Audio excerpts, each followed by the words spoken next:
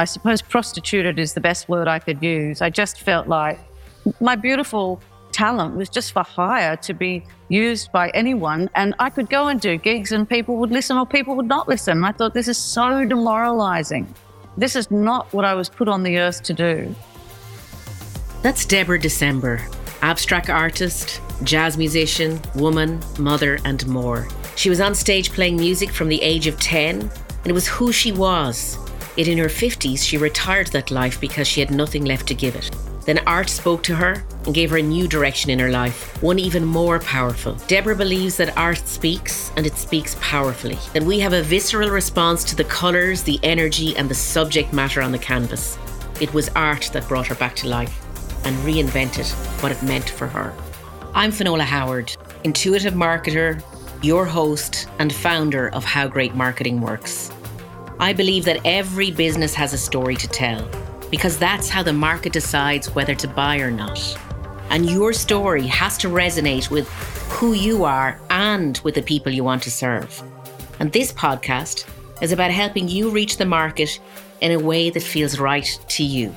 So if you're an entrepreneur with a dream you want to make real, then this is the podcast for you, because great marketing is your truth shared. I have a wonderful guest with me today, and it's someone I actually met online, and we seemed to kind of gel in our Instagram DMs together and comments on each other's stuff. So it was actually a gift, which is really interesting because her name is Deborah Dicembre, and it is December. So it's really appropriate that we're meeting today. And Deborah is artist, musician, woman, and so much more, and a wonderful story that allowed us actually to have a really great conversation that we thought we should have recorded as the intro call. But let's dive into it now. Welcome, Deborah. Thank you very much. Thanks, Finola. You're so welcome. So let's start with this idea of your journey. You were a musician from age 10, on the stage from age 10, and lifelong musician. And then coming into the ages of 51, 52, feeling dread about it. Like I'd like to start there, but if you want to start earlier, please share. Now, that's a good place to start because, as a woman on stage, you have an expiry date. I mean, that's very well known. Yeah. And there's always going to be someone younger coming up, no matter what industry you're in. But it is extremely poignant when you're under spotlights, risen up on a stage and amplified through a microphone.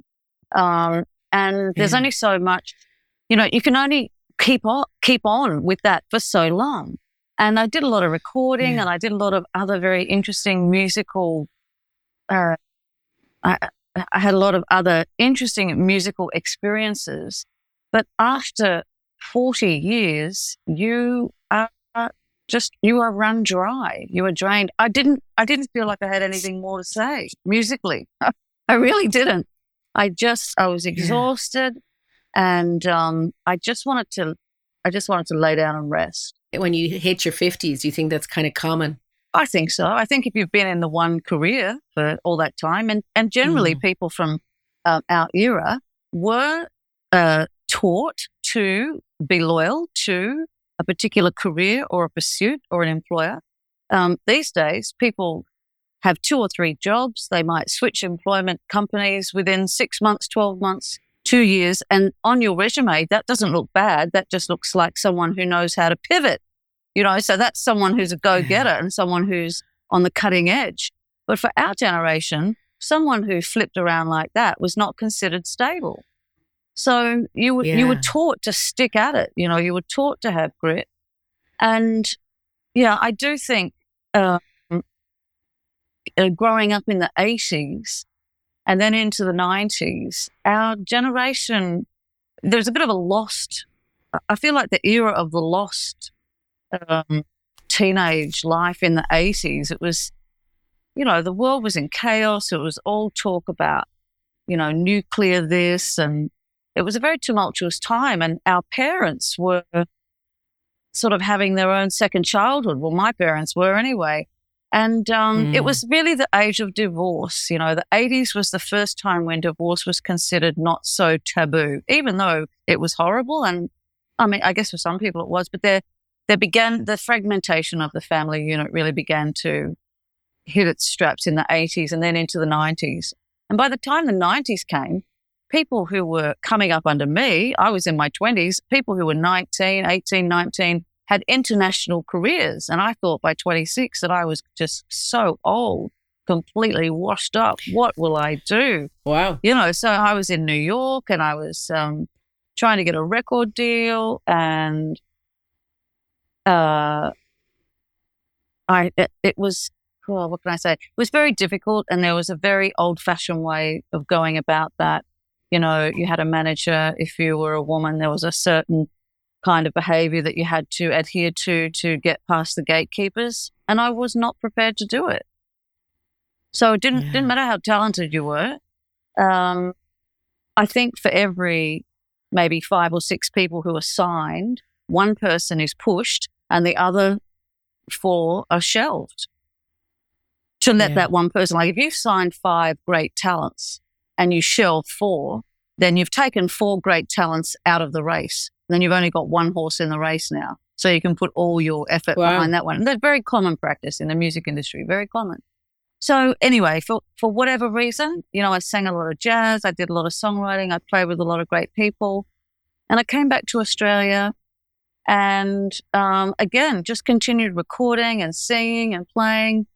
And I think I saw my male peers have children. But in their 30s and 40s, they were having children. And because they had wives who would stay at home and look after the children, and they could be out on the gig. Yeah. But it doesn't happen that way for women in the industry. It's not very female-friendly, really, I don't think, the music industry. People might disagree. I don't know. Well, you've seen the Me. Do you think it has improved? Oh, well, with the Me Too movement just coming out, it would suggest to me that it's the same as it ever was, I think. Yeah. For the head of Sony Records in Australia to be fired for either sexual misconduct or having a toxic culture was absolutely monumental. That man had been in that position for over 40 years, you know, ruling like a demigod. I mean, just unbelievable how much power people at the top have.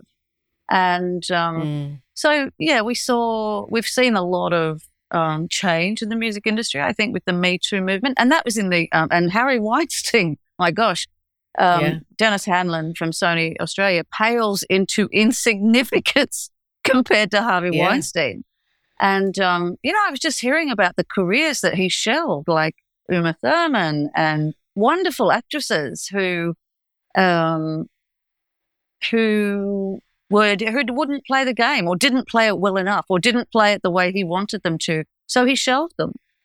And I just find that unbelievable, but there it is. Do you think, how is this affecting women now, do you think? Do you think we're coming into our own? Do you think we're starting to put our best feet forward, but in our own way?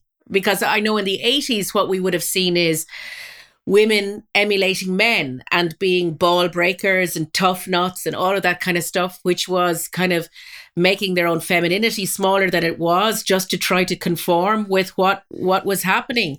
Do you think we're moving to a space where our strength as women, our own male side and our female side coming together to actually to bring a new woman forward? Oh, absolutely. I do think that. I think there are, particularly in the movie industry, there's producers and directors, women producers who own their own production company, who are really kicking goals, really putting big movies and on the map, and are really doing business with, you know, huge studios. I think very much women are coming into their own in that way. I still see, in terms of being on stage or in front of the camera, if you're 50 and you don't look 30, Yeah. Are you really going to get the gig? Yeah. You know, are you going to get the gig? And then you've got people like Paulina Poroskova, for example, who is I think she's just released a book called Unfiltered.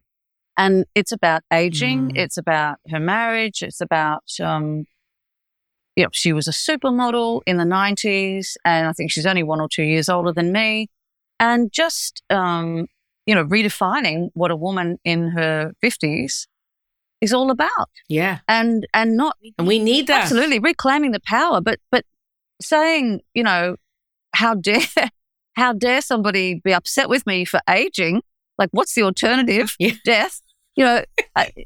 She's it's just a really interesting journey to watch her on Twitter and on Instagram, because she's turning up raw and very powerful and not afraid to show her vulnerability, which includes what a woman feels as she ages in terms of her attractiveness and her desirability, and the fact that we're happy and fulfilled at this age is hard for people to take, actually. It would appear that it's she's getting a lot of kickback. And she led this hashtag on Twitter, something like 50 and miserable or something. And all these people over 50 were presenting pictures of themselves having the time of their life. Hashtag 50 and miserable. It was hilarious, absolutely hilarious. And, in many ways, it's the best time of your life, for sure. I agree. Yeah. I agree. Let's talk a little bit about you hitting 50 and where, as you described it to me, you said at 52, you felt numb with 2 teenagers, you had no direction, no purpose, and you couldn't care about anything. So this is where you were at that age. Tell me about that. Share this story, please. Okay, well, this was probably, I guess it was a bit of a dark night of the soul. It was the most strange period of my life. I'm a very high energy up person, very creative. Even if I wasn't making music or drawing and painting, I'd still be doing something creative. I could always, I'd be just doing something with my hands, with my mind. But I had nothing. I had nothing in the tank. I had not a thought in my mind. I had not a feeling in my heart. I was so numb. I just felt quite robotic. And I was upset that my beautiful teenage children didn't have a lively mother, because they had a lively mother when they were younger. But she'd gone. She'd left. And I was left with me. And I guess at the time I was perimenopausal or menopausal, and my body was doing strange things. And I think just hormonally, I don't know, I just shut down. And all I can say is that I was just numb, going through the motions of living each day. It was a very strange experience. Not unusual, though, I think. I guess that's true. I mean, people talk about a midlife crisis. I don't know if that's what it was. And, I've since seen a psychologist, seen a psychiatrist, went to my doctor, got a diagnosis of ADHD, which can often, the swings of ADHD can mimic bipolar. And so there's always a talk, is there a bit of that in there? Well, who knows? It's not unusual for artists, writers, musicians to be manic depressive. It used to be called manic depressive. Now they call it bipolar. And now ADHD has come into the mix as well. So I think just stabilizing emotions, having mastery over your thoughts and feeling alive, finding joy in something. And it does sound like depression to me. It sounds like classic depression. I found joy in nothing. And it was very strange, very strange. There wasn't even tears. But it wasn't even like I was upset. I wasn't crying or upset. I was just nothing. Yeah, that's worse. Yeah, it is worse. Tell me, your psychologist said something to you. He said, what do you like doing? Anything. And you answered. And I said painting. Painting was the only thing I could think of that brought me any joy whatsoever. And you said this wonderful statement that art brought you back to life. The colour became your lifeline. Yeah, absolutely. No doubt about it. I couldn't believe how excited I was to get up in the morning and play with paint and pencils and crayons. And I just felt like a child. But I guess that's who I needed to contact deep within, was the child within. There was, I'd hit the wall. I had been adulting since I was in my teenage life. I mean, that's just the way our family broke down. And I had been adulting for too long and holding it together for too long. And, the body can only take so much and the mind can only take so much. So I used to do these little watercolors, and it just the tactile flow of the brush and the water and the paint on the paper and the various colors mixing together, and just the simplest of things brought me so much joy. Watching the pigment and the water mix together and splay out onto the paper. And I felt strange about that too, but I didn't care because it was bringing me joy. It was a different strange, but it was better. Why was it strange? Well, I thought you're a 53-year-old woman sitting in this little office playing with paint. Is this what your life has come to? Is this what? Yeah. That's what I thought. And, because we pride ourselves on achievement. We want to feel accomplished and we want to feel like we've got it together and we've got a few runs on the board. And at this point in time, all that amounted to nothing. Staying alive and finding joy in the moment was about all I could manage, and the only way I could manage it was with these little watercolors. And that was that was very I surrendered to that. I accepted it, I surrendered, and I just thought, well, this is what it's come to. What made you surrender? Surrender is such an act of trust, it's such a powerful act to surrender. It is a very powerful act. How did you do it? Surrender to win. That's a recovery concept, surrender to win. And it goes against our ego. The ego will hang on for dear life, telling you it knows what to do. It knows what's going on. But your true self, who you are at the core, finds out that the ego is a fraud and says, no, I'm not doing it anymore. And surrenders and trusts the universal parent, God, the higher power, whoever. You have to have trust in something outside yourself to be able to surrender. And I don't even know at that point if you know what it is. I don't think you know what it is, but you just believe like a child. It's childlike trust. This is how it goes. If I surrender, everything's going to be okay.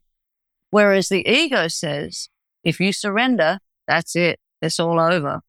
It'll all fall apart. Yeah. So powerful. Such a powerful thing. I also love this idea that you did these courses. You decided to push the art a little bit more and you started to do these courses. And I love this story that you told, that you saw that all these teachers had rolls of canvas. So you decided to get one too. Except yours was 2.5 meters tall and 30 meters long. I love it. Tell us a little bit about that. That was hilarious. After I'd sort of fallen in love with color and the little paintings, I thought, I'll go and buy some canvases. I had a whole bunch of art materials that my father had gifted me before he passed. And I'd been too afraid to touch them. They sat in boxes. I was absolutely petrified of them. And, paint. What were you afraid of? What were you...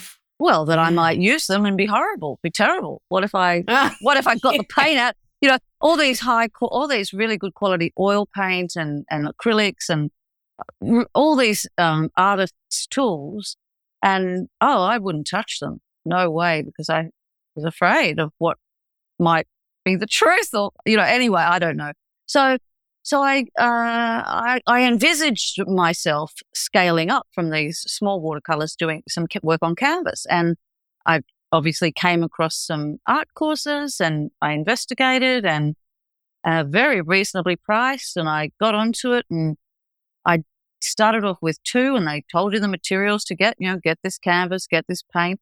But I could see in the background, in the teacher's studio, they had rolls and rolls of canvas, and she's saying, "Well, this is raw canvas, and this is gessoed canvas, and this is lightweight, and this is heavyweight, this is linen," all these different things. And as a woman I love to sew. I've always sewed my own clothes. So a roll of canvas, I'm not thinking it's a big deal. I'm just thinking it's like material. It's a bolt of material. Yeah. But this roll of canvas turned up on the doorstep, and I could not believe it. It was, we have quite a large entranceway.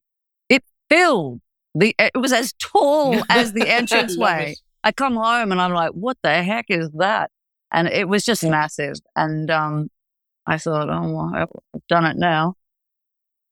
I'll have to learn. I'll have to learn how to stretch this canvas over frames. So I then started to get some timber and build some frames and get the men's shed down the road here. I live in a sort of a small country town by the sea, and there's a men's shed where they do repairs and things on timber objects, and they helped me to build some frames, and then I learned how to stretch the frames, and I was off. It was project. But that's a whole reinvention though, Deborah. Like, it's amazing. You've gone from music, and the thing that we should share also is that when you started the art, you actually retired your music career. I did. Yeah. That was such a weight off my shoulders. It was a weight. I'd gone as far as I could go. I was doing things I didn't want to do just because I was a musician and just because I had to put food on the table. And I felt completely, I suppose prostituted is the best word I could use. I just felt like, diminished. My beautiful talent was just for hire to be used by anyone. And I could go and do gigs and people would listen or people would not listen. I thought, this is so demoralizing. This is not what I was put on the earth to do. It was just horrible. I love that you took that and allowed that to, again, it's a release, a surrender, and then discover something else that came to life. And you then learned carpentry and all of that stuff and produced this amazing series called the Messiah series. Yeah. Which is actually how we started talking to each other. Yeah, that's right. Tell us about, because they're beautiful pieces. Thank you. Yeah, the Messiah series was an interesting, how that came about, along with learning to paint and learning to build and learning about all the technical aspects of art. I also wanted to, or it just happened about, that I wanted to get into the emotional side, the spiritual side of being an artist. And I'd heard about this book, The Artist's Way by Julia Cameron. And it was how to unblock your creativity or something like that. And I did not think I was blocked at all. Even though I'd just come out of that season, I thought, the cork is off. I'm completely unblocked. Yeah. But then as I did this course, it was very penetrating. It really had a lot to teach me. And the further I went, the more courageous I became. And I allowed my creativity just to be authentic and be unleashed. And I thought, I've had to sing things I didn't want to sing to people I didn't want to sing to. I'll be damned if I'm going to paint things I don't want to paint for people who don't want to see it. I just didn't care. Yeah. I did not care. Yeah. I just wanted to paint what I wanted to paint. I wanted it to have the meaning that it meant to me. And if other people liked it, fine. And if they didn't, fine. So coming from a Judeo-Christian faith, my dad was a jazz musician and a minister. I was raised in that faith. My name's Deborah. It's a Hebrew name. Deborah Abigail, actually, they're both Hebrew names. I have this long tradition of the Hebrew language and the ancient Hebrew text and these poems and the Psalms and words like ruach, that means spirit. That was the signature piece. I did the first painting. It was blue, very calming color. And I got all Beautiful. the blue paint and ink, and I'd stretched this canvas. I was painting on raw canvas. I thought this was very chic, what I was doing. Yeah. I was just trying Yeah. new things. And it came out so beautifully. I was shocked, really. I thought, wow, I made that. That's amazing. And I felt like I was in partnership with the universe, making this great art. And I thought, well, I'll do one big one, and then I'll just do a whole bunch of little ones. And when you're listening to your intuition, and it's like you feel like your life depends on it, I think you get very clear messages, and you're really willing to obey. And so when I said, oh, I'll just do these little paintings, I got a clear message. No, you won't do little paintings. You'll do big paintings. They're all going to be 1 meter square, and they're all going to be one color, but all the many different hues and textures and transparencies and variations of that color. And I don't know, I was like a sponge studying abstract expressionism, and, all these paintings, some were very geometrical, some were very sort of moody, and colors blend, like the different hues of blue blending into each other. Others were quite dynamic and raw, and a lot of energy on the canvas and a lot of hidden meaning. So even though it was all but I could abstract, feel that. I can, when I look at them, I can feel the stories of them. You think that one color cannot make an impact, yet it's so evocative and visually is a visual story that we feel. It's a really powerful thing, Deborah. Thank you. It was challenging, and it was a good story to tell. When the 7 paintings went up in the gallery, it was a great story to tell. It had taken me 2 years to build this body of work. I built every frame. I stretched every canvas. Each name had a meaning in Hebrew or Greek or English, and it was all the emotions and the spirit of the Christ, the Messiah, right? So the most painted figure in art and art history would have to be Jesus, the Christ, before his birth, the Annunciation, all the great artists of history. My favorites, Caravaggio and Salvador Dali, have both painted him in various stages of his life, but everybody painted him as a person. And I wanted to paint his emotion. So that is not easy, to paint a non-bodied concept. I mean, painting an emotion without painting a person or an expression on a face or a flower or a tree, to paint emotion without painting a thing, an actual object. Yeah. But you did it because I can feel it. When I look at them, I can feel it. Wow. Bravo. Bravo. Thank you. Thank you very much. It was a powerful experience for me. And I mean, I had to pinch myself in that gallery. 2 weeks I was there, and the comment and the response from the public and collectors that blew me away. Some people wept. Some people broke out in tears. I mean, I was, and I found that the art was as powerful for them as it was for me. And that was a shock. Yeah. That was a shock. Why was it a shock? Well, it had taken me 2 years, and I'd been through the ringer with it. Yeah. Questioning my worth at times, like, who do I think I am doing this? And paintings take you on a journey. Oh, it's great. Oh, it's horrible. Oh, it's wonderful. Oh no, I've ruined it. I know, I've got it back. Like it's so rigorous, and it's really physical.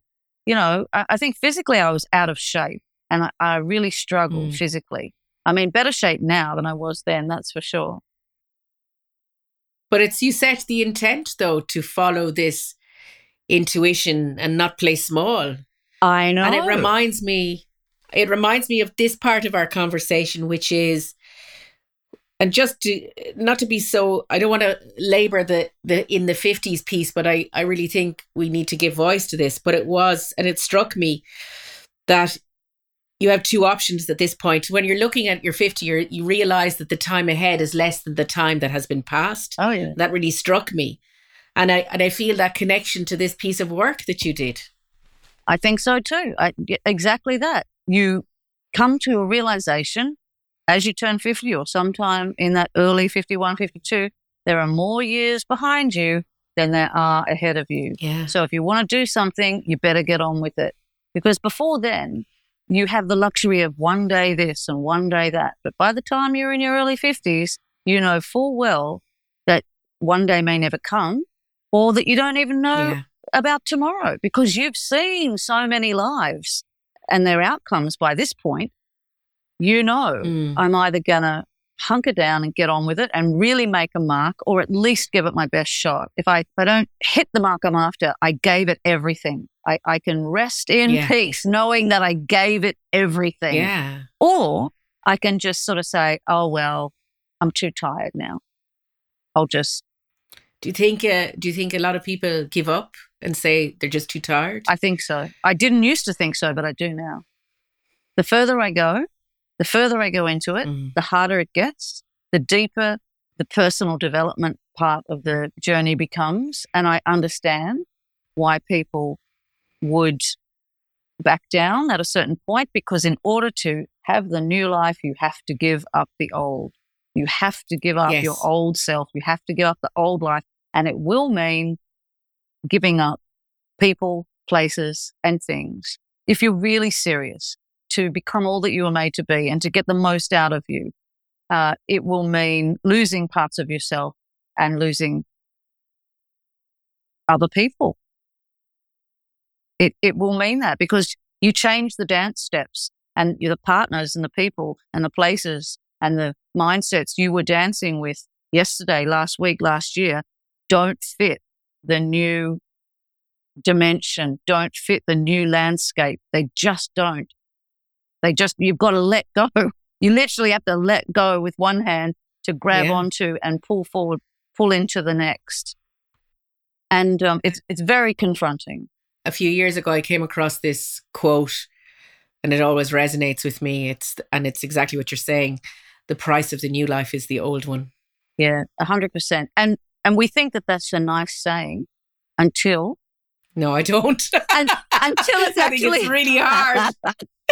Well, it sounds like something someone could say, but until you're actually feeling it and living it and walking it out day by day, you're like... It's shocking. It is. It really is. And there is a certain kind of loneliness, I suppose you could call, to leveling up. And basically, that's what you're doing. If you're going to move forward and get the most out of yourself, you're going to level up. And you're going to do it in every area. It's not just going to be your relationship life or your health or your work or your finance or whatever. It's going to be all of them. It's all of them. You know, they bleed into one another. And you shift your energy. And by the very nature, everything is energy, actually. You figure that out. It's all energy. And as you shift your energy, the energy shifts around you. And you can choose whether to keep on with that or slip back into familiarity. Yeah. But I'm also encouraged, because of your story, that it's a time of great power at this age, that this becomes eminently possible and a matter of choice. And I'm also remembering you talked about practice and ritual that feeds the energy and that power to be able to, and there's an ebb and flow of this, because you have to back off and rest as well. But can you share a little bit about this productivity piece and how you discovered it, and because it will help others? Well, first of all, I will just have to say, I feel like a lioness. Absolutely powerful. This has been the most powerful age and stage of my life, without a doubt. Yeah. Because it's not that you don't care what people think or say. not in a conceited way, but just in a way that you're determined to practice authenticity at every moment. And oftentimes that requires prudence, wisdom, discretion. It's not about announcing anything. It is about being the deep truth of it. And as you get serious about yourself, all of a sudden, a whole bunch of stuff just falls away. I mean, just falls away. And you've got all this time. And this is great because it's a match. You're getting serious and there's heaps of time. So what are you going to do? I'm going to study. I'm going to work out. I'm going to meditate. I'm going to read. I'm going to get active in my mind. I'm going to master my mind. I'm going to regulate my emotions. If I find it difficult, I'm going to find practical tools. If there's something I can't do, I'm either going to get someone to teach me or I'm going to get someone to do it for me in terms of a business thing. So I find that my morning routine sets me up because there's really no structure to the rest of my day. It's a free-for-all, really. And I am the kind of person who will run 4, 5, maybe 6 tasks at the same time. Really, at the same time. Yeah.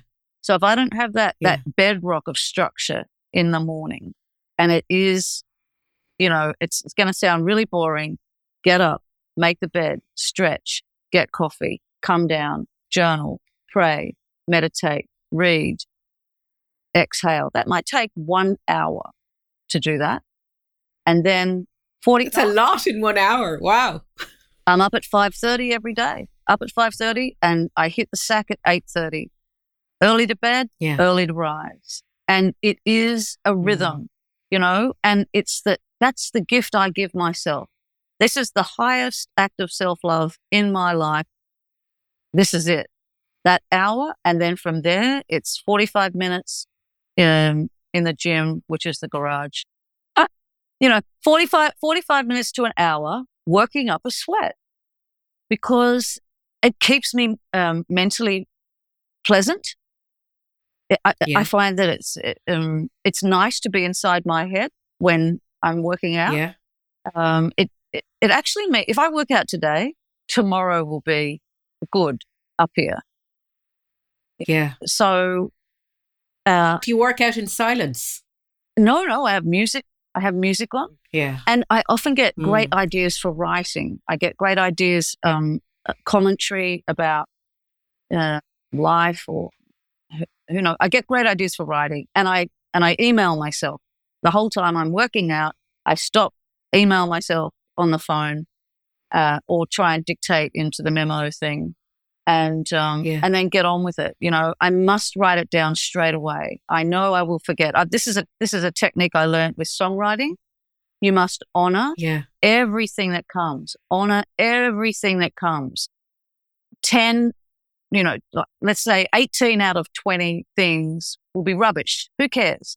You must honor everything that comes so that it keeps coming. If you say, oh, that's no good and don't write it down, or even worse, oh, gee, that's great. I'll write it down when I finish working out. Not going to happen. First of all, if you dishonor the thing, the next one won't come. Second of all, you're not going to write it down when you finish working out because you're not going to remember. And you're not going to remember the very succinct, punchy way that you put those words together. And that's very important to me anyway. No, it makes sense to me. I use an app on the phone and speak into it. But I'm going to do it more now because of this conversation, Deborah. Okay, well, absolutely. I've learned that with songwriting. You can write 100 songs, 20 will be good, 5 will be great, and 1 will be excellent. But you had to write the 100. You had to write them all. And you've got to do this with everything. With painting, I heard a great saying, if there's not a large pile of bad art in the studio, you're really not doing the work. So a lot of artists get free just by hearing that. I mean, I certainly did. I thought, oh, phew. I thought I was the only one who had a big pile of bad art. But that means you're doing the work. Even today I was thinking, oh, God, I've made so many mistakes in this last year.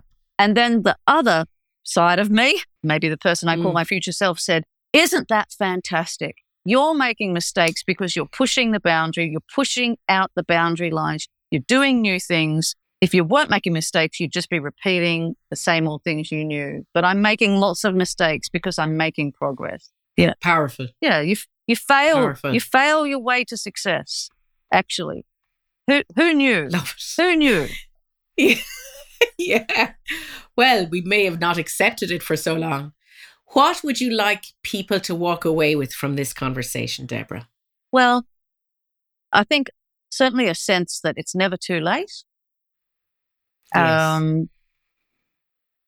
It's possible that the greatness within you is not something you thought of or knew about. It's possible that your life's work or your purpose or what you thought was the best thing about you, it's just something that you never really thought, something you never dreamed of, something you weren't expecting. You know, I think that there's much more to us than we know. And it's when we get lost or finished, we get to the end of ourselves and something appears and go with that, whatever it is, go with it. Just explore it. Wonderful. Yeah. It's a really good way to end. And I also want to say to people that you have brought your music career out of retirement now because of all of this reinvention and trust and everything. And I kind of wanted people to know that too. Yeah. So thank you so much, Deborah. That has been amazing. Thank you, Finola. Thank you. I hope you enjoyed that episode. And if you'd like to find out more about Deborah and her work, please check out DeborahDicembre.com. That's DeborahDicembre.com. And if you love listening to this podcast, please leave a 5-star written review in Apple Podcasts. It helps me understand what's working and encourages others to take a listen, which would mean the world to me. And I'll be back next week with another great guest. And until then, take care.